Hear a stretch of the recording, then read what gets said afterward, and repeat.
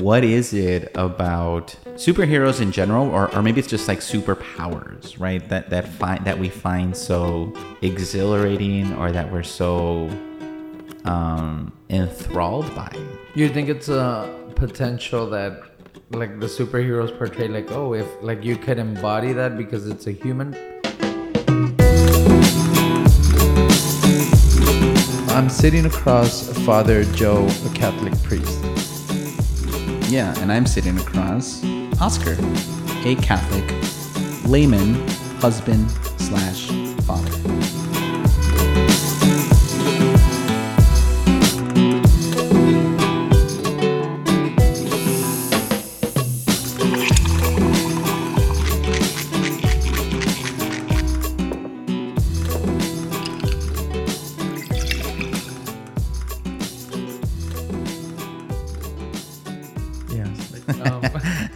And then I'm gonna trail I was watching Seinfeld. It's now on Netflix, and so all the seasons are there. Mm-hmm.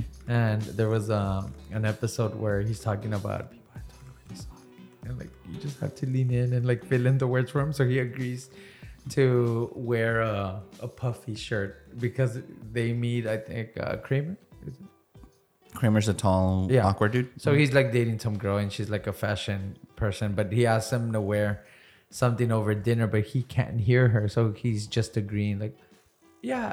And so then the puffed up pirate shirt shows up for him to wear on a late night show or something.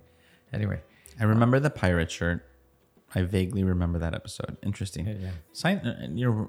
Interesting. I know that Seinfeld was a wildly successful, beloved show. I think you're the first person I've ever met that watches Seinfeld. Really? Yeah. I don't. Well, maybe just people don't talk about Seinfeld. I'll tell you this: I've never watched it. Oh, okay. It's I would watch it because it was like on TV. Like when it was on TV. Like, wait, am I that old? What, or was that already reruns when I was watching it? I think it was 97. It was still on TV. Yeah. Okay, yeah. So I guess I was just watching it because that's what was on TV. Yeah, but so someone posted about it, and it's now on Netflix. I'm like, oh, I'll check it out. I kind of like Jerry Seinfeld. He has this show called Coffee. Cars with comedians. Cars. And so I like, he's pretty funny, and he's like, so anyways, I checked it out, and he's topical. So cool. Nice. Awesome. So today's episode. We're talking about Superman. Today I'm just gonna nerd out and just gonna enjoy the process. Yeah, let's go. I've been watching. Apparently, there's this new show. I didn't realize. I didn't know. I think that the season is. I guess it's already over. The first full season is available already. It's called Superman and Lois. It's yet another iteration of the Superman. The story of Superman, the last son of Krypton. And I think that I've watched every single Superman movie and TV show ever, I think, including like animated movies. Well, maybe not all the animated. There's a ton of animated movies. But I've seen most of them. When I tell you I am obsessed with Superman in particular. Because we've talked about how you're team Iron Man and I'm team Captain. We've talked about that Marvel universe. But my favorite superhero will always be Superman. See, I didn't know that, and that you didn't choose them because it was a Marvel universe we were talking about. Mm-hmm. But okay, and so you've been watching this show, and what sparked? So I don't know. It's a fun show. Like it's got a new concept. So Superman and Lois Lane, his wife, they're married. And in this show, and I'm pretty sure this is brand new. I don't think this has ever been part of. Well, I wouldn't know about the comics, but I've never heard of Superman having twin boys. But in this series, he has twin boys, and one of them is developing powers, and so he's kind of like helping, kind of teach him what he had to learn as a teenager when he started manifesting his powers. But yeah, it just got me into it, or this show has just reminded me of my just kind of fascination with Superman, and I guess I want to just kind of begin with that. What is it about superheroes in general, or maybe it's just like superpowers, right? That we find so exhilarating or that we're so enthralled by. You think it's a potential that like the superheroes portray like, oh, if like you could embody that because it's a human, but they have this superpower, so you might start thinking, fantasizing that what if you had that power? So I don't think Sherlock Holmes is a superhero, right? Mm-hmm. But Not a superhero in a superpower kind of way, but He's like- but he's very smart. That- Well, see, in the comics, sometimes super intellect is considered a superpower. So maybe, right? yeah, so I mean, Iron Man is pretty smart, and he's like aight. with gadgets He's and aight. everything, right? He's aight. Just kidding. He's Just kidding. aight. Yeah. No, he's actually very smart. No, yes. but with Sherlock Holmes, where I was going with this is I was watching a series, and it's a guy that did Doctor Strange, the actor, and he does Benedict Cumberbatch. Yeah. yeah, so he does a Sherlock Holmes a series, and Yeah, it's a really good series. Yeah, It's and- from the BBC or something. It's Yes. a British show. Yeah. There's like 3 seasons or something like that. and I like how he Super good. processes like getting ahead and being ahead, and Yeah. you can even as I'm watching the show, like you can't even figure out how it's gonna end, and at Mm-hmm. the end, it's like, oh wow, I didn't see that step, and for me, it's almost like a superhero. It's like, can you get to that level of mind, like mindset? He talks about having a palace in his mind, right, and how he remembers things. But Mm-hmm. that's something like when I see it, I'm like looking at it, I'm like, oh, okay, that'd be cool. Like I picture most of like the most organized people, maybe like the like successful, like that they lead big companies, big that they might operate like that. And if you're able to like think of your, I don't know, I think of like your homily. If you're able to like remember, it helps anywhere. Yeah, I mean, it's an analogy, right? It's not literal. Obviously, it's not like he has a literal mansion in his head, but I think what's, at least for me, the first kind of like the striking difference between someone like Sherlock Holmes and Superman is that intelligence is something that is a part of the human experience. Like we do possess a God-given capacity to reason, to understand, to figure things out. That is an actual capacity that man has. Whereas Superman, for example, flight, heat vision, the ice breath, not things that we have, unless you consider ice breath when you go and you're cooling down something. Maybe, it's like maybe that's like the super weakened version of his ice breath. But I guess I mean that would be, for me, that would be one qualitative difference of something between like a difference between someone like Sherlock Holmes, where if it is considered a superpower, it's a superpower that's based on, or it's an extreme, or it's a buffed up version of a real power that we have. Yes. No, yeah, I agree. I think so with Superman flight, right? I one of the passages in scripture that I'm always like trying to like picture Unpack myself or- there, Okay. or like but it's the walking like on water, right? Of Jesus like approaching the boat, and like if I'm Peter and I'm just looking at that, I'd freak out. But that, right? It's like that is, I know we're talking about like Christ here, but it's that level, right? Like flight, like you just don't, you can't, it's not easy to conceive like how that happens. Yeah, that's awesome. I'm so glad you. I don't think I would have thought of that image of that that instance in the sacred scriptures, but that's a really cool point.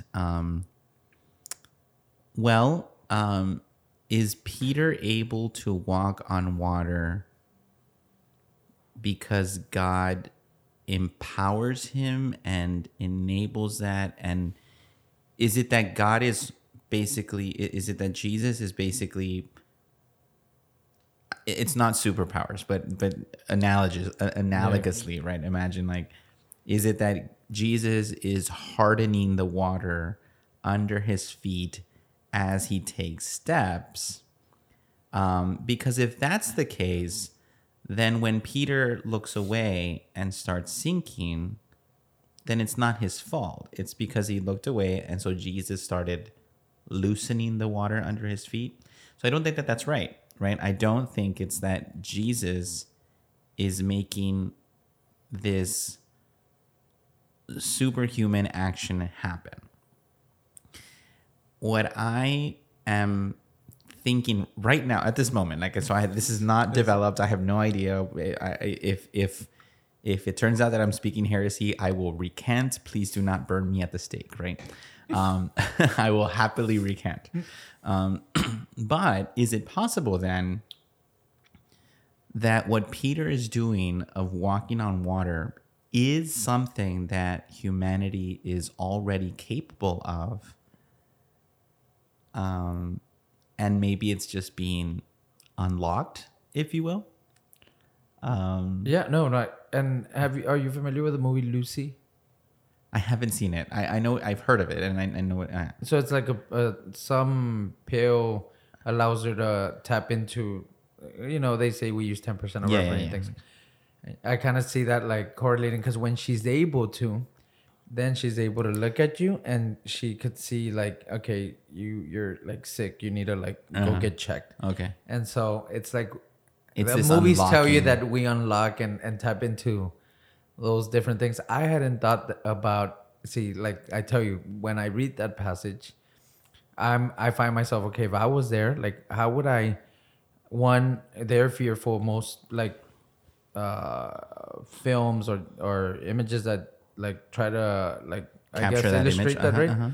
Is like the apostles are fearful. Peter's like looking at this like they've never seen that. But I had never thought like that Christ is like hardening the water there. Well, that's the question, right? Is he doing that? So I would reject that. I would say that it's not. It can't. Well, in my mind, it can't be that. It can't be that Jesus is using his superpowers to harden water underneath, solidify water under his feet, because then when he starts singing, it wouldn't really be Peter's action. It would almost be like Jesus sees him look away, and so Jesus would be disappointed and be like, I'm gonna let you sink, right? Which to me is kind of a mean Jesus. Like it I don't know, to me, right? In this moment, maybe later I'll realize there's something deeper to it, but at least so that to me that's a non-starter. Like it doesn't make sense for me. What makes more sense is that there is this kind of unlocking of the real human potential. So I remember, this is maybe this is kind of a tangent, but I remember when we were in seminary in sacramental theology, in one of my, it was after I already had my MDiv, so it was like it was my additional studies that I did. We were talking about the sacraments, and in particular, we were talking about the sacrament of confirmation. So every sacrament has an ordinary minister, right? So the Eucharist, right? Who is the ordinary minister for a Eucharist? Who's the one that performs or celebrates the Eucharist? A priest, right? Mm-hmm. It has to be a presbyter. We just say priest. We don't have to say bishops, because bishops are priests, and because they're priests, they can do it, right? So the ordinary minister is a priest. And then in confirmation, the ordinary minister is the bishop, but there is an extraordinary minister. So it is possible that a priest can do confirmation, even though he's not a bishop. So then that kind of sparked a conversation for us, and we were like, okay, so what does that mean? Does that mean that confirmation is a power, if so to speak, right? A power given to a priest, but we just, we've kind of locked that power and reserved it for the bishop. And so the bishop is able to unlock it, like we did this year and last year for confirmations. Because of the pandemic, the bishop delegated to the pastors and administrators of the different churches, of the different parishes.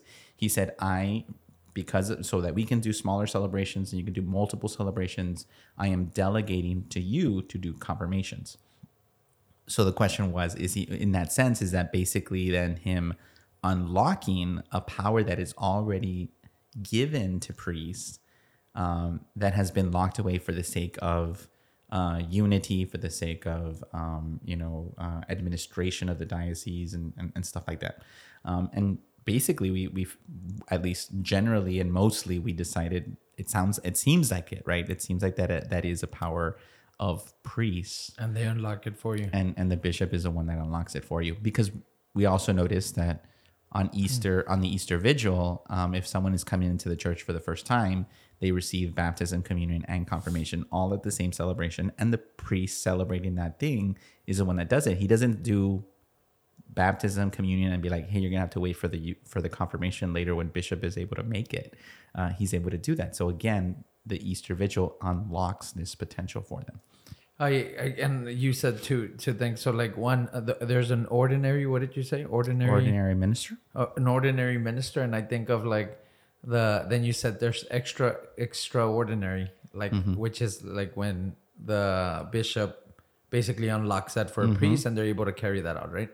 And so I thought of that, like how when people say, "Man, that's extraordinary," like so some people are just like baseline ordinary. That would probably be Superman, like in the movies, right? Like he's just ordinary. That's actually like from his planet, and like he has that, right? But then when someone unlocks it, a regular human, they're like, man, that's extraordinary. So like I think of even just that passage, like that's an ordinary thing, like for Christ, like he's like, but when we read about Peter like taking the step and like he's actually like walking, like he's being extraordinary, and yeah, I think he grants unlocks it and says like this is like your potential. But then I'm also thinking like, is Peter saying, oh, you could do it? Like how does he gain that confidence too?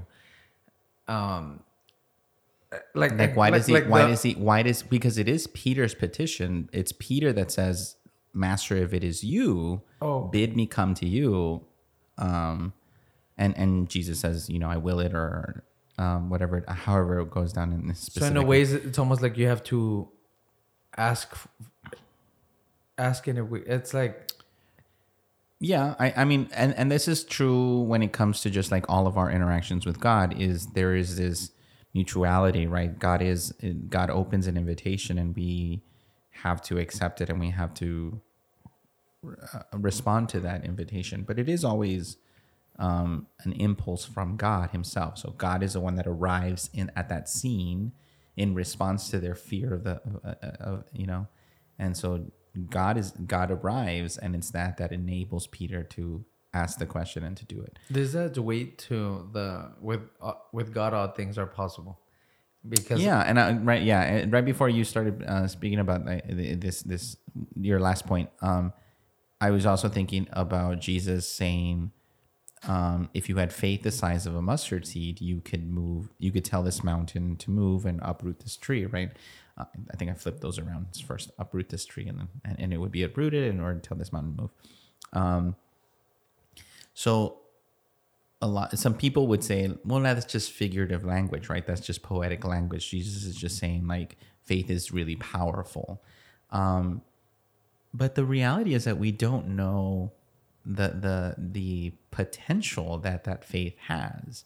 And then when we look to stories of the saints, or we hear about these miracles attributed to their intercession, like, is that not like a moving of a mountain? I don't know. One of the stories of the saints that like, and you might, I don't know if you know it, but or if you've heard of it, but with Padre Pio, which by the way, Shia LaBeouf, is that the artist? Shia LaBeouf is making a movie about it. Yeah, Padre Pio, right? But Padre Pio, according to this, what I've read, I'm on the fence about it. I'm afraid of that. I'm afraid that at the end it'll be like this anti-Catholic sentiment behind it. Yeah, I'm afraid of it. We'll see. We'll see where it goes. But with Padre Pio, I read somewhere that he had bilocation, so like he could be in two places at once, and correct. That's like in the 50s or 40s, right? When he was alive, I think he passed in 1950 or somewhere along. But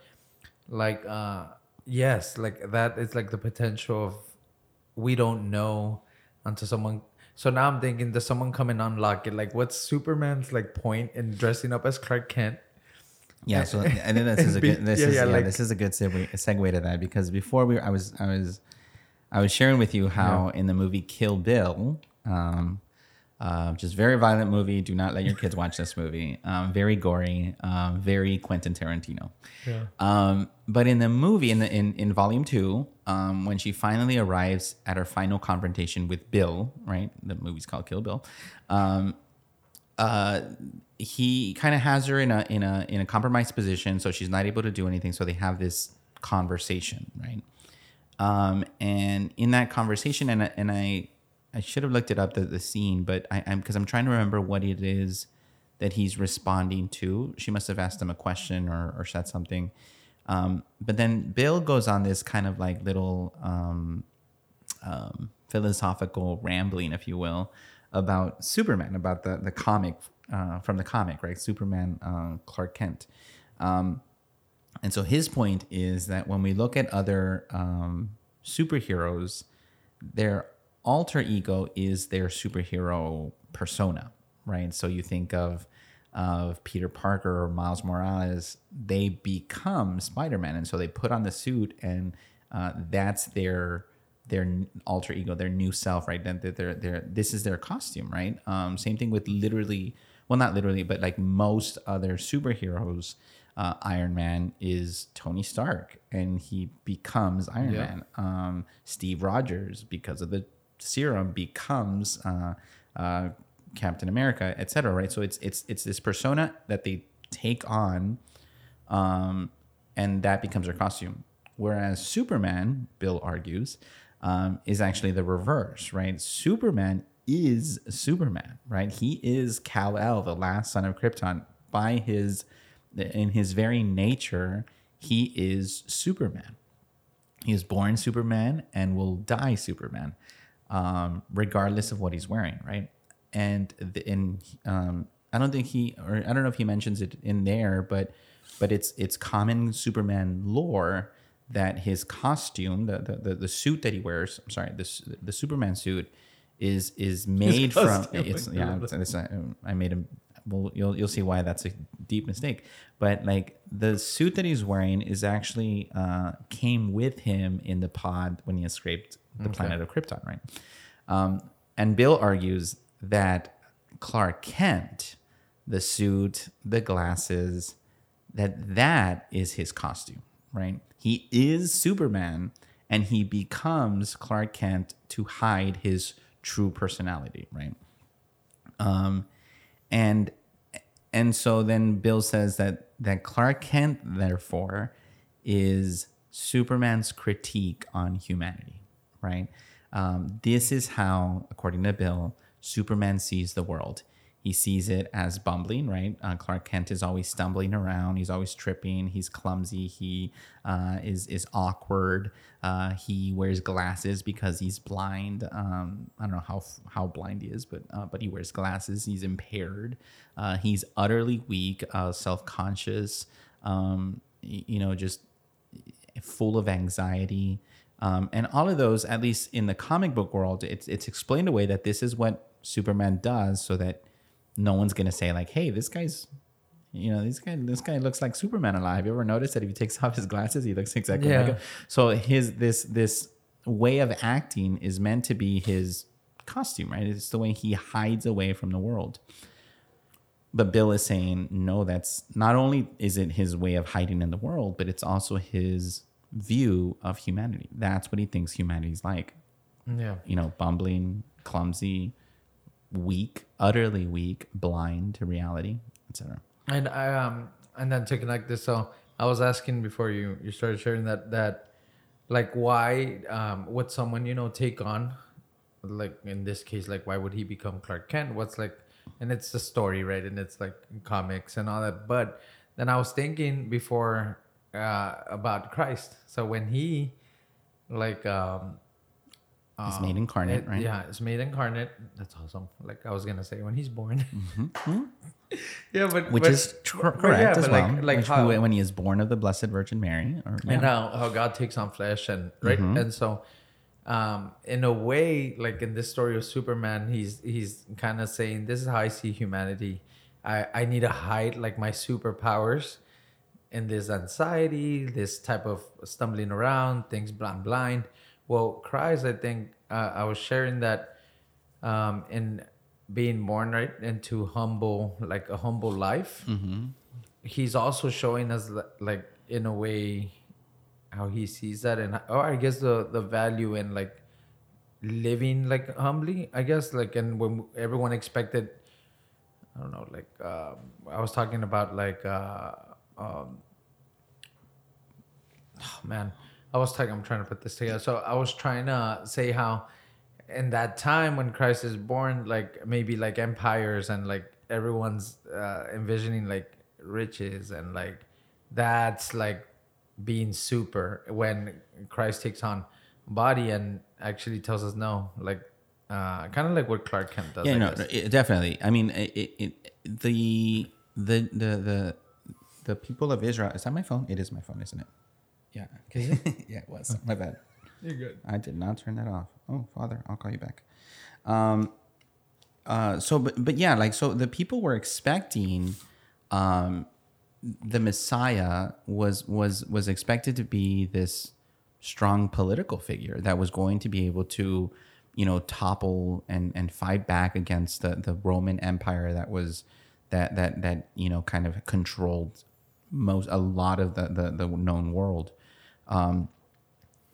I think to your point, if Superman, according to Bill, if Superman's view of humanity is that we are clumsy and weak and blind, if we were going to make an analogy to Jesus being born of Mary, you could see how, yeah, that Jesus comes into a concrete situation that maybe does reflect the reality of the human condition, right?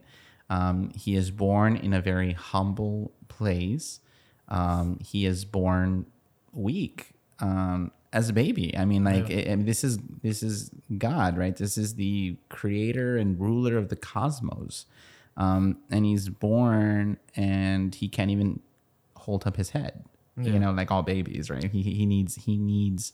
He's vulnerable, right? He's vulnerable and he needs the help of others, his mom, his dad, to be taken out of the land of Israel because of Herod and go down to Egypt and be saved in that sense.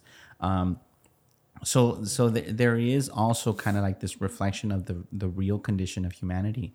I think the fundamental difference here would be that Jesus coming, because Bill is arguing that Superman looks at man that way, but almost with a level of contempt, right? Like, you are all beneath me, and right. So Bill's using it in that way, right?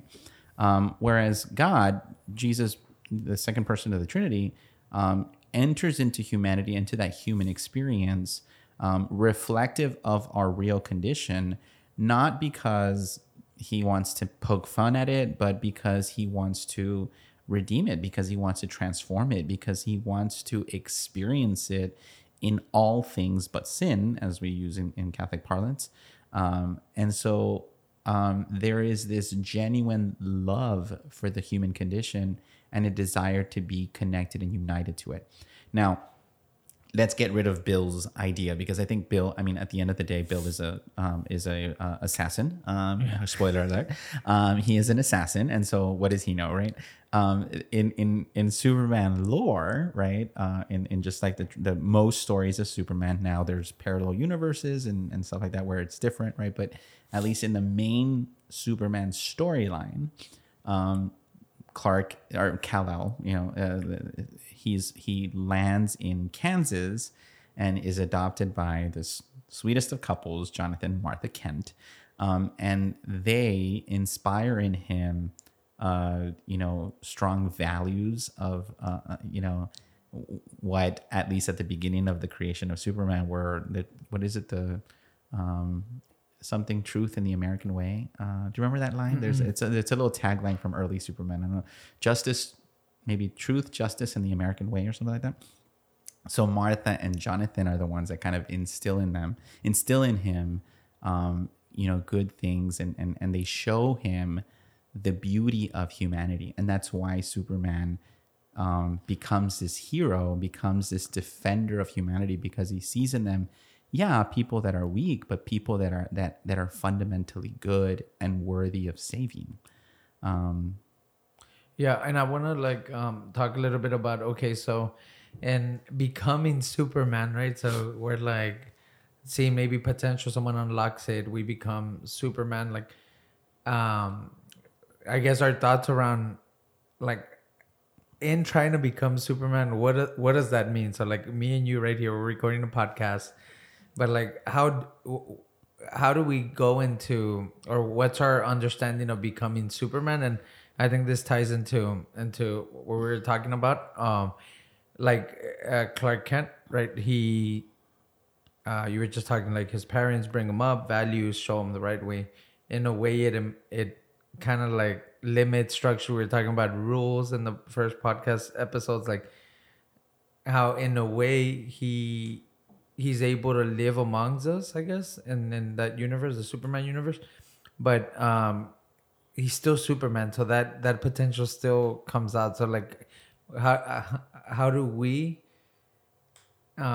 approach becoming Superman in our own limited, I guess? well, is that the target though? Is the target to become Superman?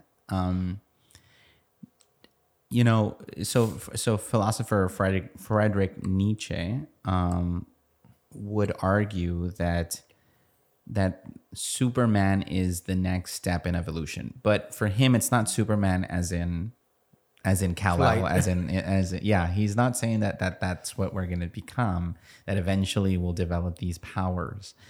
That's not his argument. What he's saying is that that there is, at least in theory for him, there's got to be this next step in evolution. And so the question is, what is that next step? Like, what are we supposed to develop? What are we supposed to, how are we supposed to grow? Right.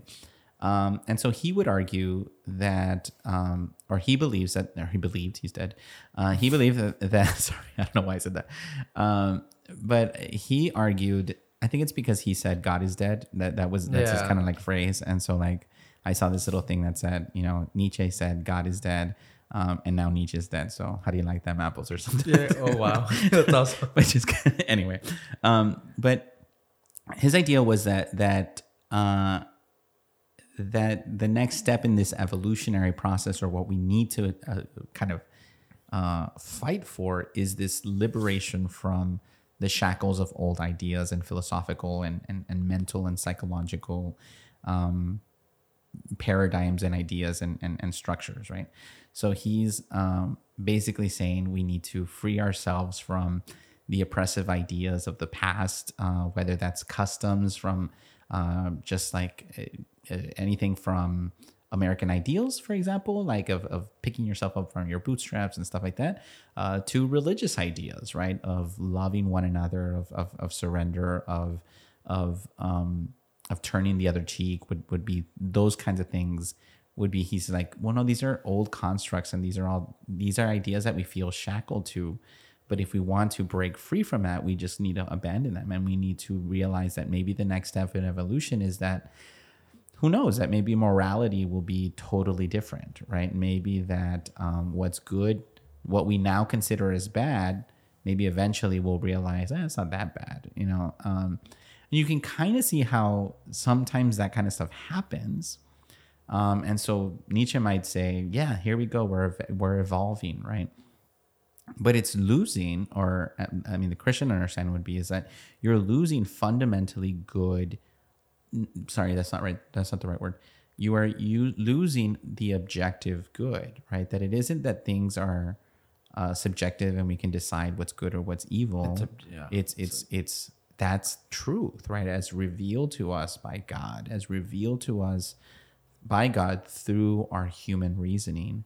And so he would argue that the point is not to evolve into this Superman, again, not Superman, the superhero, but a comic book superhero. But that's not he would argue that that's the point. And I would argue, no, it's not, right? So going back to we're talking about Christ, right? So sometimes people will look at Christ as if he's and we've kind of done it, right? As if he's a Superman, as if he's like some sort of X-Men that's able to kind of like harden the water underneath our feet. But we're using this as an analogy, and we're using this as a kind of way to kind of understand the way that God maybe operates. But we have to understand that at the end of the day, Jesus Christ is not a superhero.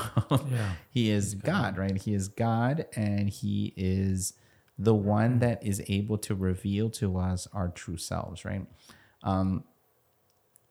Jesus is fully God and fully human, right? That's the orthodox understanding of who Jesus is. He is 100% human in all things, and he is 100% divine, right? We are not, right? God wants to divinize us. He wants to transform us. He wants to resurrect us and give us access to this divine power and goodness and grace. But the end goal is not for us to become gods ourselves, right? Maybe, I mean, in the scriptures, there is kind of like this reference that maybe we will be like God, right? But we're not going to become Superman. We are men, and what Jesus is trying to, or wanted to kind of show to us, is that there is a goodness there, that there is a beauty, that there is a dignity there, right? And there is no need to grasp at divinity. There's no need to grasp at something that's not proper to us. That's the problem in the Garden of Eden, right? They had everything they needed. They were human in every sense of the word, and they were fully satisfied. They were satisfied. And then along comes the serpent with a lie that says, if you take from that fruit, you will become like him, right? You will become like God. And that's why God's afraid of you. He doesn't want you to do it. And so Adam and Eve tried to become supermen. And so they grab at the fruit from the tree of the knowledge of good and evil. And that's what is their downfall, right? Yeah. It's grasping. Like right now, just a thought on kind of getting or freeing ourselves from like the past and like how we're like the superhuman, right? From Nietzsche. But the way I'm grasping it is almost like the Olympics just happened, right? But it's kind of like those are super, like they're athletes. They're like elite athletes. Top of the game. And the one thing that makes them that is discipline and following rules and then going off like past research on training. And it's like even if they want to just improve a 0.1 of a second to win like gold, and that's like the competition is super like tough, like it's by point whatever milliseconds. Yeah, fractions of a second. And so I think of like why would we throw that away? And I'm not saying, and I don't understand Nietzsche like entirely, but like based on that, why would we throw all that away, or like traditions away? Like that you can't become even a entire like full human like if you throw that all those values and everything that's been set for us away. And so I think of that Olympians, like the reason they're elite is because they follow. They're just super disciplined. They're not disconnected from the past. They're not saying, well, that's worked in the past. That's how past Olympic swimmers have trained and won, but I'm going to do something different because I'm evolved. Because I am beyond what they did, right? This is obviously an analogy, but no, it doesn't work that way. Like it's tried and true, and it's the wisdom of past ages that they take on, and maybe they'll find some new thing that's kind of theirs, right? They must. I don't know. I'm not an Olympic athlete, right?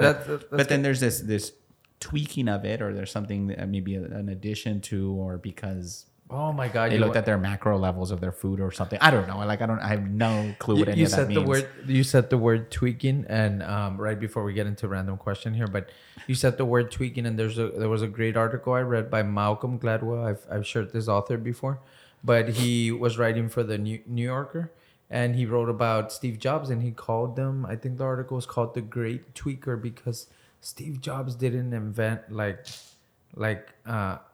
anything that like the computer. He just tweaked the the phone, the BlackBerry was already there, like tweaked it, and like in a way, like I guess, Yeah, like every iPhone iteration has been just a slight tweak. It's like they add one little thing and it's $1,000, please. Yeah, so imagine it's like, no, let's get rid of all the phone design that has happened, and I'm just gonna try my own thing. That's good. It's just a hard road. Yeah. But yeah, let's you don't get reinvent the wheel. Let's go question of the show.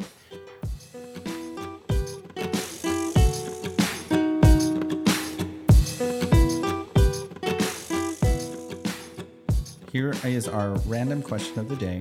Really disjointed to what we've been talking about, but that's the point of it being random, right? The question today is, what are or who are some musicians or singers that you feel have contributed the most to music? So we're talking about, so the question is basically like, who do we feel have been really influential artists? And I think it does tie into the episode because it's kind of like they set the path, and now they're the Superman. Yeah. Oh yeah. Okay. Yeah. Okay. Yeah. Because they would have to be extraordinary. Because everyone sounds. Oh, you sound like him. So I think just because I was watching a documentary on Netflix, Bob Dylan. I think like at first, like I was watching this documentary, and when he first started, it wasn't a lot of singing. It was like a lot of like talking and like just like with the. And but I thought, I'm like, wow, there's a lot of new songs, not a lot recent new songs, but I kind of like, I don't know how to describe it. I like it's like Iron and Wine, if you're familiar with well, it's like indie rock. I'm not sure. Like I don't know what genre it is. That sucks. But it's like the way they play, like it just sounds mellow. It's like coffee house music. Like usually I always tie it back to Bob, like Dylan. And so I think even with the documentary, the way they like shared how he started changing how music sounded, I think that one would be one for me. Would he be? I think, and sorry to interject, but I think when I think of music as storytelling, I think he's really good. I'm trying to think of someone else that I would consider kind of like. He was parallel. I don't know how old they were, but Johnny Cash. Contemporaries of Johnny Cash was also like good storyteller. Right. Okay. Because I think that's a great contribution to music. I mean, it always has. Like if you think about like traditional folk stories, I mean, it turned into music. They were storytelling. But then, or maybe it's always existed, but I think that's a significant contribution to be someone that's kind of at least maintaining the idea of storytelling as opposed to some modern music that's just, I like, I don't know, I like booze, or I like, partying, and okay, but is there a story behind that, or, so. Yeah, no, and so, yeah, no storytelling, I guess. That's what he impacted. How about you? I don't really have an answer. I don't know who, because the only thing I'm thinking of is, and I don't even know who, but I think it's because I joined a choir, and so we're playing classical music, and so one of the songs that we're singing is from Vivaldi, and so like I've got classical music in my head. And it reminded me that there was a time when the piano was considered secular, was considered like you can't have that in the church. Are you kidding me? The piano, that heathen music from the world, and now a piano in church is actually considered, it's not just a guitar, so it's almost considered as this elevated instrument. So I was thinking in terms of sacred music, and I don't know who would have been one of the first composers to kind of like create music on the piano for worship, but whoever it was gutsy. They said, you know what, this is beautiful and it's dignified, and it can be tailored, it can be used, incorporated into worship. Yeah, because now there's like this gospel sound, like music of the piano, right? That's what you're referring to, right? Like in church, like mass. Yeah. So before the piano, it would have been almost exclusively, and not since the beginning, but for many centuries, the organ was the instrument. That's the church instrument. It's an organ, Yeah. and so the piano was seen as this barbaric. Do you have an organ here? We have a digital organ, Okay. I think St. Patrick's has an organ. a digital organ. Digital as well? Okay. Awesome. So cool. Those are influential musicians. We would have to do some research on the piano, but that's good.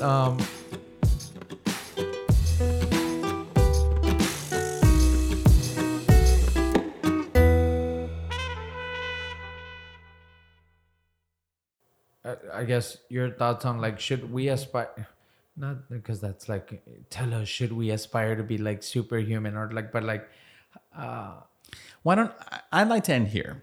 Why do I watch every single Superman movie cartoon? Why? Because I think that contrary to what Bill says, that Superman views humanity with contempt. I think by and large, the stories that are told of Superman are quite the opposite. He sees in humanity, which he acknowledges as being weak. He knows that. He realizes that compared to him, I mean, he knows that, right? He's not oblivious. But he sees a genuine worth, right? And to me, some of the best stories of Superman are the ones where Superman's strength is